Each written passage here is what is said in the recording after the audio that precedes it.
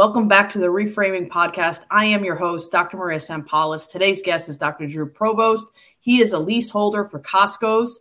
Welcome, Doc, to the podcast. Thanks for having me, Maria. Glad to be here. Yeah, it's nice to have you on. For those of you that do not know Doc, he grew up in Atlanta.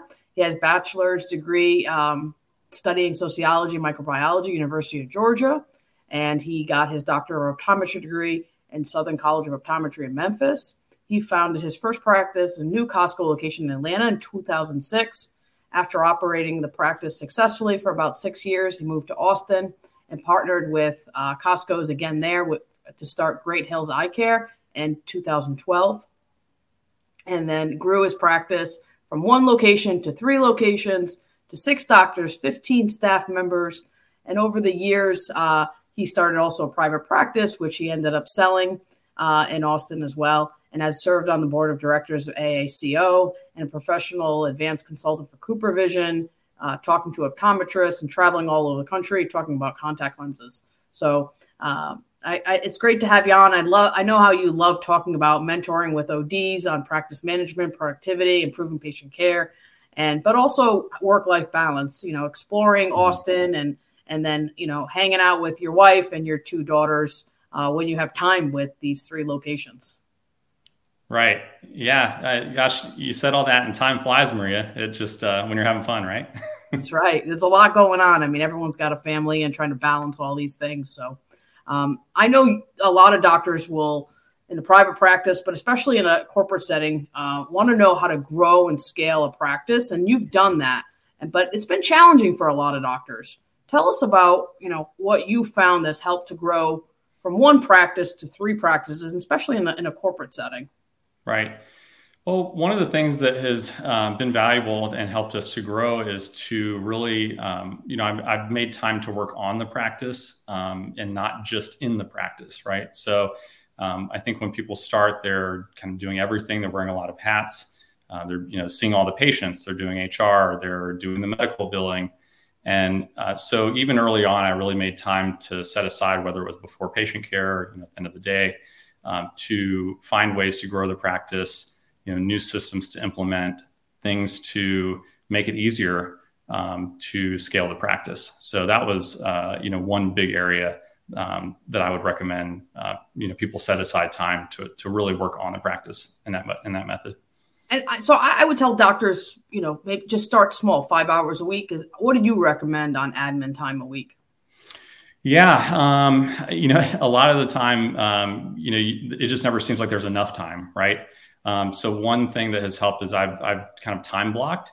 So I'll get in my calendar and I'll, actually just put a 2-hour block for a specific task and, get that done, kind of take it off of my to-do list, put it on the calendar. And that way I know that it gets done. And so just kind of building out my calendar for the week and for the month, how I want it to look, allows me to make sure I have time to get everything accomplished. Yeah. So you've practiced different modes. So you've had corporate practice, and then you started a cold private practice and successfully sold it. How have you accomplished that when you moved to Austin, and what did that practice look like? And ultimately, what made you make the decision to sell it and continue expanding with Costco's? Sure. So I had a history with Costco in Atlanta. I had a location for 6 years. When I moved to Austin, I was fortunate enough to go into an existing location that we operated, but they just, they're not building Costco's in every corner, every year. So I really wanted to expand. And so I decided a few years after, opening the first one in Austin that I wanted to open a private practice. And it was a great experience.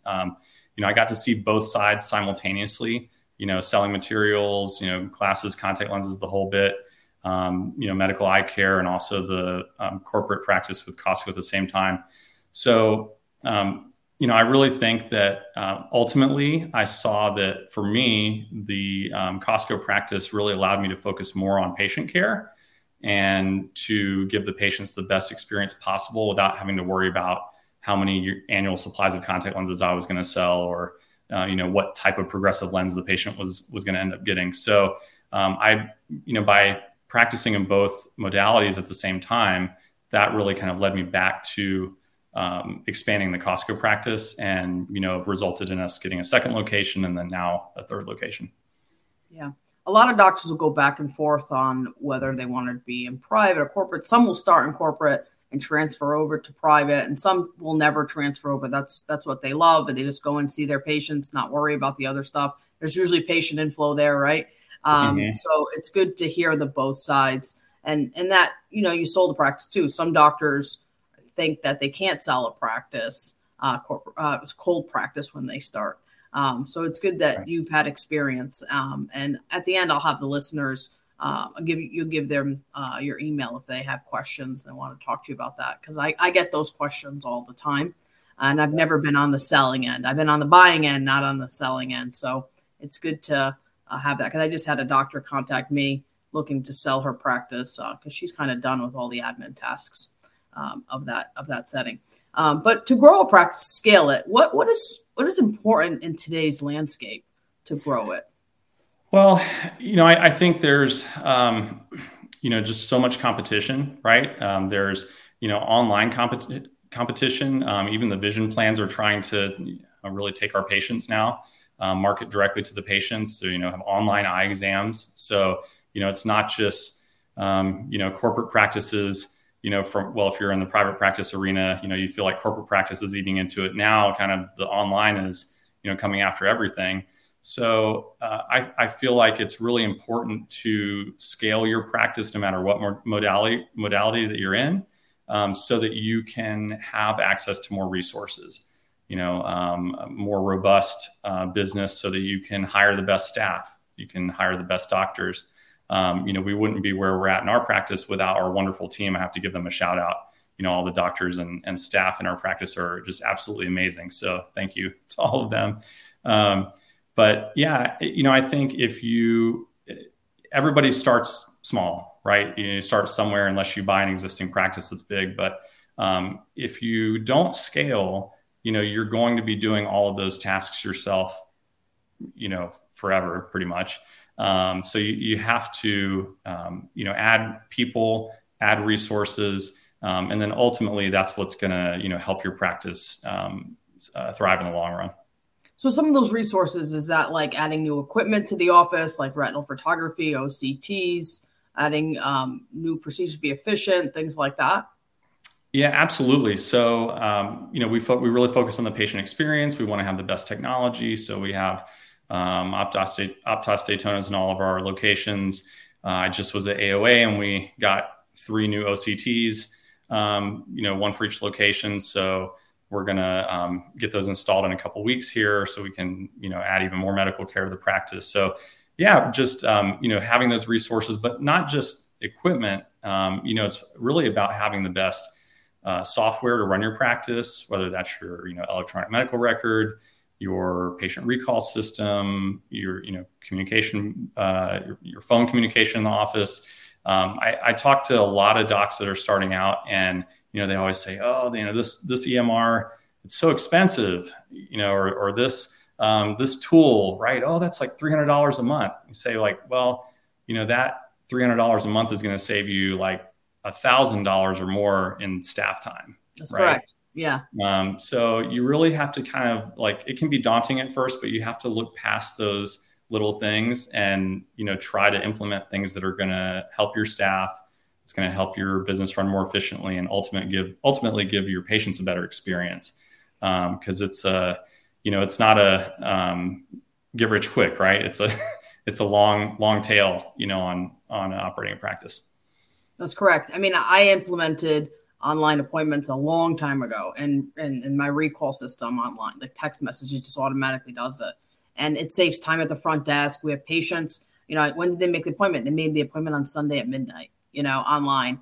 And right. I think that's helpful too. That keeps them off the phone and ultimately, paying attention to the patient that's there and being able to help you. So I think it is that. So I think the mindset of a new business owner is, oh, this extra expense, this is a new business, but it helps, right? If it helps you expand and get to the next step, that's important too. So then you can have those layers and implement the next thing, the OCT and everything else. And I think baby steps. So once you get comfortable with one thing, then you can add the other. And I think now with just the state of employees and hard to find some employees, some offices are having a hard time. Being able to do this is important. And being able to, you have these tools that you don't have to kind of worry about if they leave, right? The tools will do it for you, right? So I think that's important. I think the other big question is about, to delegate or not delegate. What are your thoughts on that, on scaling a business? And how can doctors kind of be hands off and be okay to be like, all right, I'm going to give this to you. This is my baby, but I'm going to let you control it. It's really tough. Especially when you've done everything yourself. It is difficult sometimes to relinquish a little bit of control and trust that things are going to happen. I can speak from experience that things happen and they happen well. And not everything. Sometimes you have to, go back and rethink something or delegate a little differently. But ultimately, if you find the right people, it will probably get done better than when you were, trying to wear all the hats yourself. So I do have a couple of litmus tests for delegation. Number one is find something in the practice. Well, first of all, just start. You have to start somewhere, right? So find something in the practice that you yourself are not good at, or that takes up a lot of your time, admin. So the first thing that comes to mind would be like filing vision insurance claims or medical claims or credentialing, right? It's filling out a lot of paperwork. It's a lot of follow-up. Maybe take that and hand that one task off first. Another one would be if there is just something that maybe you're really good at, but it just, every time you do that task, it just depletes all your mental energy, right? And you just say like, this is something I really wish that I could hand off to somebody. Go ahead and try handing it off, see how it works. So, and if, just start with one thing, like you said, if and you'll find success and then do the next thing. Ultimately, you can't scale if you can't delegate. So that's correct. So you got to be able to surround yourself with good people too. And I know it's hard in this thing, but delegate, but also give them small tasks, right? So once they complete it, like submitting to IMED, right? It's easy. It's online. It's the code. It's that. So, and then once they get comfortable with that, going to the next step, and adding on. And obviously when you delegate more work, you should be able to, pay them a little more. Am I correct? Yeah, no, absolutely. Yep. And, so, you have to do that. And you're going to hit different levels too. Like we're running into that now. We just opened our third location and, we are probably at capacity on a couple of the tasks that we have. So we're having to figure out, are we going to, hire like a contract, kind of work to get us to the next level? Do we hire another full-time person, like on an admin side? So there's, you will hit those ceilings and those local ceilings, and then you'll, kind of break through them. But yeah, it's a process that iterates. So like once you get used to it, you kind of recognize, when you're hitting that wall and be able to break through it more easily. So one of the big things in corporate optometry to scale a business has been, reviews and then medical billing. How have you tackled medical billing? Because that's a big thing. And then also reviews. I know that you have a lot of great reviews online. How do we get those same reviews? And because that's great. I mean, I get a lot of patients following me and that found me. And I said, how did you hear about us? You have great reviews online. And I think that's the new word of mouth. Right. Yeah. Well, on the medical billing side, we are very grateful to have a wonderful in-house medical biller. She's been with us for years and she does just a wonderful job. So if that's something that you can, do or somebody that you can find, I recommend that because then they're really in your practice all the time. They can interact with the staff, on a one-on-one basis, do some training. So that would be, my recommendation. If that's not, if you're not to that level yet, or you, decide that it would be better to hire outside, I would interview 2 or 3 different companies that work with medical billing and see what their rates are, how they communicate with the staff. But ultimately, if you move past just a one doctor practice, you're going to need some help, getting the medical billing done. So. Okay. What has been some insight on getting more reviews online? Because that helps scale your business too, and getting more patients in your exam chairs. Yeah. So, again, patient experience is number one in our practice, and following along with that are getting 5-star reviews. I'll put in parentheses, not getting 1-star reviews. Which it's going to happen, right? Like there's, somebody's going to have a bad day, and it's inevitable. But I think, automating it is a great way. We've used Demand Force, there's different solutions out there to automate reviews. Some, depending on how, if the location's brand new, sometimes we're more selective and we'll only send the reviews to, we'll kind of, make sure that people had a really good experience, and, 95% of the time they do, but I'm kind of a believer in not sending a review to like the one person that was just disgruntled that day. Yeah. I tell my office, do not send a review to this person. Right. We do the same thing. Yeah. Yeah. So it's like, why invite somebody to, have a bad day on your Google page. Right. So, in addition to just, sending the review requests out, is you have to have a built out Google business profile, Yelp page, and really any like social media, anywhere else that patients are going to find you. It's important that wherever they find you, that it looks like it's updated. It has pictures of your practice, all these things. I was talking to the Google business specialist the other day, and they sent me this whole list of things about how to optimize your Google business profile, which fortunately we were doing most of those things already. But I mean, if you think about it, like, how do people find your practice? I mean, anytime, if you're looking for a dentist or wherever you go, you pull your phone out, you type in like best pediatric dentist near me, right? Near me is the key word. That's what they find, near me. That's what shows up in my Google, like at the end of the month, it shows you how they found you. And that's right. And when I ask a new patient, or I found doctor near me, or best doctor in the area. Yeah. Exactly. So like, if that's how you're looking for people, that's how people are looking for you. So you need to, optimize coming up for those things. Maybe reviews aside, but that's one thing that especially in the private practice, that I had, you can get kind of lost with just how much is going on, all the different facets of the practice, and, really put a lot of time and effort into certain things that don't give you the return.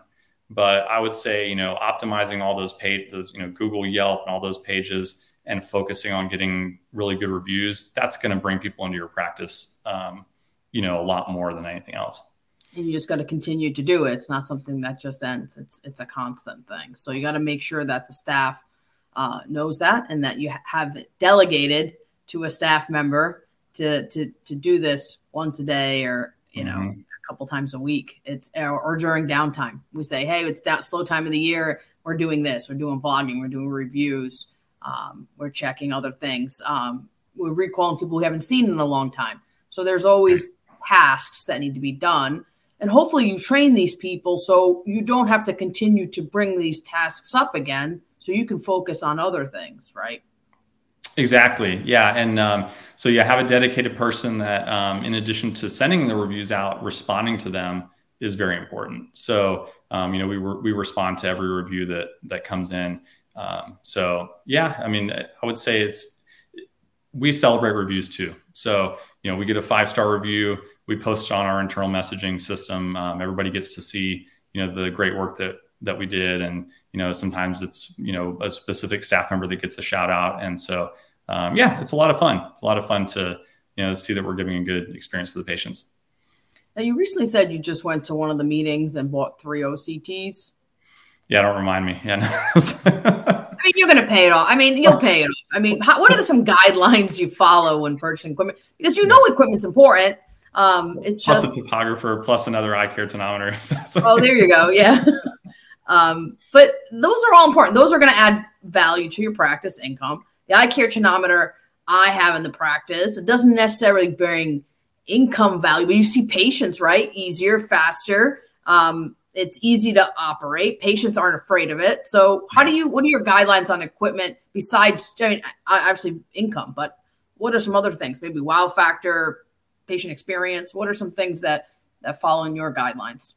Yeah, I'd say in addition to the fact that it can be a source of revenue for the practice, second thing would be patient experience, just giving better patient care, right? More efficient, more thorough patient care, because ultimately that's why patients come to see us. I mean, they want friendly and helpful doctors, but they really want, the best doctors and the best experience. So, like I was just talking to a staff member this morning in one of our practices, and she said that. And she asked me, "Hey, do all practices have the Optos?" She said because patients come in and they're always really wowed by it, and some of them have said they didn't have that or they'd never seen it before, and so patients notice that. So that's the number one thing, and then the number two thing, and this is more I would say within the last 2 or 3 years, is the doctors they really want to use the latest equipment that they were trained on in school. So, when they're looking at what practice they're going to join, they want to know that practice has the most up-to-date technology. So, in addition to the patient experience, I think it helps us to attract the best doctors as well. Yeah, that's important. A lot of doctors want that, and a lot of doctors want to practice the highest scope of their license. And I think that's what attracts a lot of doctors sometimes into some of these corporate settings, because they have the latest technology and they've upgraded over the years too, right? Even maybe to attract your practice, but maybe even to subleases, right? They have the latest technology. So that's important for doctors too. And it's a nicer setting. And a lot of them have upgraded and remodeled their offices too, because doctors want to like where they work and have a nice environment. So I think that's important. What has been some other ways for you as a practice owner to get a new associate and be most impactful and being able for them to help you scale your business? I've talked to a lot of business owners and they've said, well, we hire an associate, they have production bonuses, they have things like that, but it's never quite the same production at the end of the year income as an owner operator. And I've seen this in my practice when I work, income, we generate more income. It's just there. I mean, I think the passion for me is I'm in business, but I've tried to hire different. It's just not the same. And for me, it's hard to digest that information. I'm smiling because I just had this conversation with a couple of really great docs that I, talk to all the time about practice management, and we have similar practices. I don't think that anybody will ever be, exactly the same, although some are really close. But I think that's okay, right? Ultimately, it has to be a good environment for the doctor to see patients. And, the doctor's seeing like 4 or 5 patients per hour and trying to provide really comprehensive care, 35 patients a day is, at least for our modality, our practice is not going to work, right? We see patients on a 20-minute schedule. We try to utilize as much technology so that they get an efficient exam, but they also get really good care. We have like a sweet spot that I've found for our practice and our doctors.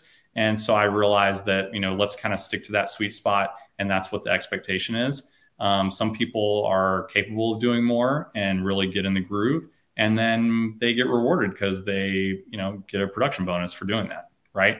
But sometimes they kind of, are doing, the normal schedule. Maybe there's not a lot of extra patients coming in, but they're happy with the patient flow. So, but yeah, you hit the nail right on the head. It's just, it will probably never be exactly the same as the, if you're the owner of the practice, but that's okay. You're able to scale to multiple practices because you have other doctors to do that. So you just set goals and hope that they want to reach those goals to get production bonuses, right? And then you have the technology for them to be able to see, 3 patients an hour, and I think tech support as well. I think those are ways. And I think what has been some great ways for you to find doctors in this type of environment right now, because doctors say they want to scale or have another practice, but it's hard to find staff right now. It is. We typically put out job postings on all the major, places. So the AOA, Career Center, Eyes on Eye Care, and several others, sometimes with the schools, Facebook. So there's lots of avenues. I would definitely say cast a wide net. The last go around, when we hired a doc, I talked to about 20 doctors and probably, did like more thorough interviews with almost half of those, after just kind of the first one. And it was really split between maybe 4 or 5 different postings that we had. Yeah. So there wasn't like one specific place that, there's the go-to place. And then it costs a lot of money to do it too. I mean, there's fees for, putting all those postings out. So, but for you, like, is it just trying to pay above salary and things like that, or do you just find doctors want a work-life balance or want to work part-time, or are they looking for technology? What has been like, what are these doctors looking for when they maybe are attracted to your practice? Yeah, I think it's a balance, right? So I think it's, competitive pay, but I also think it's a practice culture. I think it's a support in the practice with the other doctors. Like, we bounce ideas off each other all the time. We collaborate on things, we message each other all the time. So I think having that environment, like, the larger we've, become, the easier it is for us to attract doctors.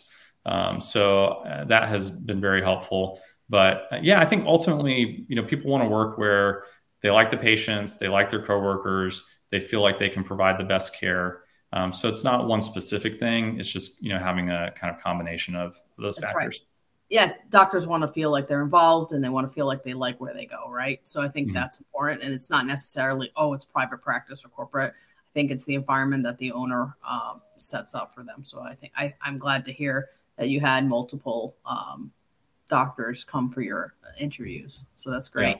Yeah. If doctors want to contact you, for some more information, do you have an email address? Yeah, absolutely. So you can email me. It's drprovost@greathillseyecare.com. You can also find me on LinkedIn and message me. And I'd love to connect with anybody. I have lots of docs over the years that, have relationships with, that we've bounced ideas off each other. And that's how I've learned a lot of my, tools that I use. And I know some of the other docs have, we've kind of helped them to, overcome a few obstacles that we've learned how to do. So, yeah. All right. Thank you so much for coming on the podcast and sharing your insights on how to scale a business. All right. Thanks for having me, Maria. Thank you. Pleasure.